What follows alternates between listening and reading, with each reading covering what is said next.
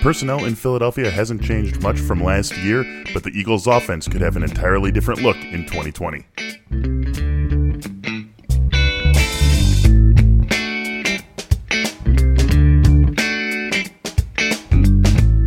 Hello, everyone, and welcome into another episode of Fantasy Football in 15, the start of another week. Happy Monday to everyone out there listening to Fantasy Football in 15. Thank you for joining us as we run through our State of the Team series. I am your host, Michael Beller, joined, as always, by Derek Van Riper. DVR, how you doing today, man? Doing well, Beller. How you doing? Also well, ready to start another week. We are actually closing in on the end of this State of the Team series. Still a couple of weeks left to go, but we're rounding the corner. I would say we're like a base runner going from first to third. The third base coach is waving us in after a single to right field, and that's where we're headed in this State of the Team series. Love mixing football and baseball, especially with baseball on its way back. Today, we talk about the Philadelphia Eagles, and to do that, we bring on Zach Berman. Zach, how you doing? Doing well. Thanks for having me on. Yeah, absolutely. You know, this is an interesting team to look at. It's one of the few teams, as I was putting together the rundown, where I felt like the quarterback was one of the least interesting things to talk about. Carson Wentz feels like a pretty safe, solid, we know what to expect guy. The most interesting part of this team to me is at wide receiver. The Eagles dealt with what I would say almost a statistically impossible number of injuries at wide receiver last year. You wouldn't believe it unless you saw it happen, and we did see it happen. Even before the injuries, there were some questions about some of the speed, athleticism, getaway ability of some of the receivers on the team, and they wasted no time in the draft getting the position a little bit of strength, using the 21st pick on Jalen Reagor. What should we expect his immediate role in the offense to be? So I think the Eagles initially will try to play down the expectations for Reagor, but I anticipate him playing a big role in this offense, being one of their top wide receivers, getting on the field early and progressing as the season goes on. I don't think you're going to see an A.J. Brown type rookie year, but I think you can expect somewhere between, let's say, 500 and 800 receiving yards. They like his big play ability, so he'll be used to stretch the field.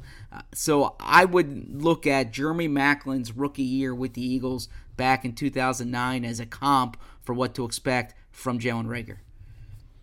Injuries were a huge part of Alshon Jeffrey's 2019 season. When he's healthy, is it back to business as usual for him? I know there were some rumors that maybe he was on his way out at one point, but do you see him potentially bouncing back to something efficiency-wise that might look as good as his 2018 numbers?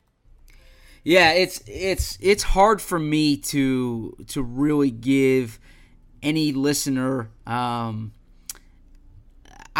would say like a stock tip on Alshon Jeffrey. And the reason I say that is because there's so much unknown. First off, the injury is a major variable. There have been there's a lot around him this offseason. I do think the Eagles are going to want to try to get something out of him, but I think almost what they get out of him is a bonus, because he's coming off a major injury suffered in December, and obviously we haven't seen him. The team hasn't seen him in person, so there will be a better sense of where he is from an injury recovery perspective this summer. But as you're outlining your fantasy year, I certainly wouldn't have Alshon Jeffrey as somebody who like you are focusing on in your draft or in your auction. I think more it's a bonus type play, and if you get something out of him, it's a good thing. But you can't necessarily have those expectations at this point. Got to hit one more receiver before we move on here. The team brought in some speed in Marquise Goodwin, but hey, at 33 years old, Deshaun Jackson's still one of the speediest guys in the league, one of the most dangerous deep threats there still is. Of course, injuries completely crushed his 2019 season. Assuming health for him, which I know is a little bit of a stretch, should we expect it to be business as usual, a guy who's going to stretch the field, who they're going to take some big shots on deep and have that boomer bust mentality from week to week? Definitely. As far as wide receivers go, I think you should consider Deshaun Jackson to be the Eagles' number one wide receiver. Now, I qualify it as wide receiver because really Zach Ertz is their top receiver, and then Dallas Goedert is potentially their number two receiver. But in terms of wide receivers, Deshaun's their top option. You saw what he did in Week 1 last year before the injury, where Carson Wentz looked at him deep, and he had that dynamic ability, and the Eagles are really counting on that from him. Like you mentioned, injuries are a concern. They will continue to be a concern with Deshaun, but when he's on the field, they're going to get him the ball. Now, the Eagles eased Miles Sanders along last year and took an injury to Jordan Howard for him to take over the majority of the backfield touches. He was a force in the second half of the season, 482 rushing yards on 103 carries, 204 receiving yards on 28 catches. That came with 36 targets and 4 total touchdowns. As we move into 2020, is this definitively his backfield? Because I've seen fantasy owners already drafting Miles Sanders as like a mid-first round pick in 2020. Yes, this is definitively his backfield. So I was reluctant to give any type of stock tip on Alshon Jeffrey. I won't have that reluctance with Miles Sanders. Buy Miles Sanders stock. I would feel strongly about that from a fantasy perspective. I'll put it this way. In Doug Peterson's 4 years in Philadelphia, they've really had a running back by committee for the most part. But that's really because of the players they've had in the backfield. They've been looking for a player like Miles Sanders, and they're going to ride Miles Sanders. He's going to run the ball. He's going to catch the ball. As long as he's healthy, he's going to be on the field. He's going to be a major part of this offense. You've seen in the past second-year running backs take that jump. I think Miles Sanders fits that category. He's one of their top offensive players, and they're going to treat him as such. Yeah, as DVR said, we saw what he can do when he's unleashed. Last year after the Jordan Howard injury, those numbers he mentioned coming in the Eagles' final 7 games, if we could see that over 62 or 16 games, that would be something a lot of fantasy owners would welcome. Since we're on the subject of running backs, just a quick follow-up here. Boston Scott getting some love as a late-round dart throw. We know he's going to be involved in some form or fashion. What's really his role on this team this season? Yeah, he'll be a chess piece for them. And if the Eagles don't add a veteran running back in the next month and a half, then Boston Scott has a lot of value as a Miles Sanders handcuff, and then also as a player who can get on the field receiving the ball. He'll have a few carries. He won't be it's not going to be a committee approach, in my opinion. So Sanders won't have the same type of value as the second Eagles running back in past years, or perhaps even what Darren Sproles had when Sproles was rolling for the Eagles.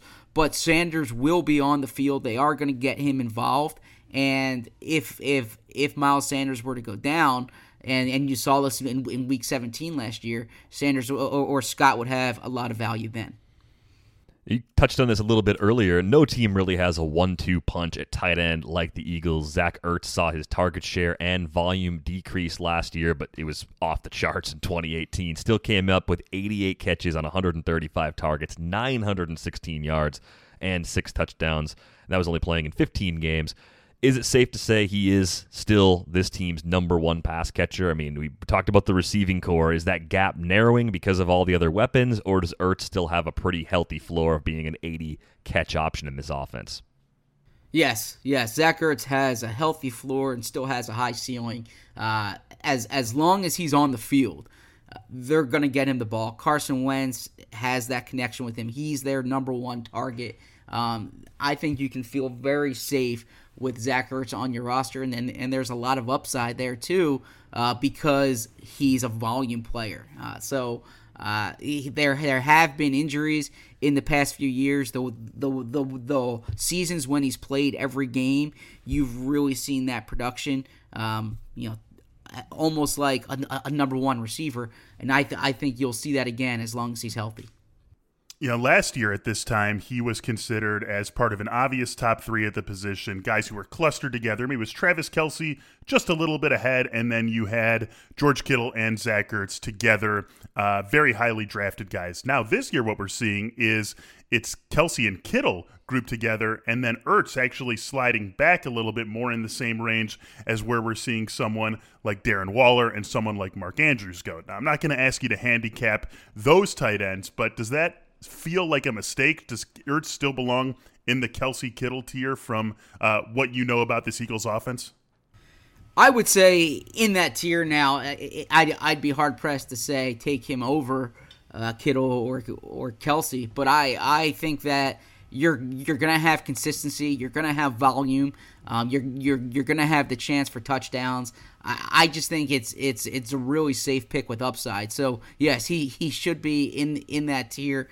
I wouldn't be concerned about his playing time going down. I wouldn't be concerned about his production going down. I wouldn't be concerned about any of the questions with the offense. Really, the only variable that I think could factor into Ertz's production is injury.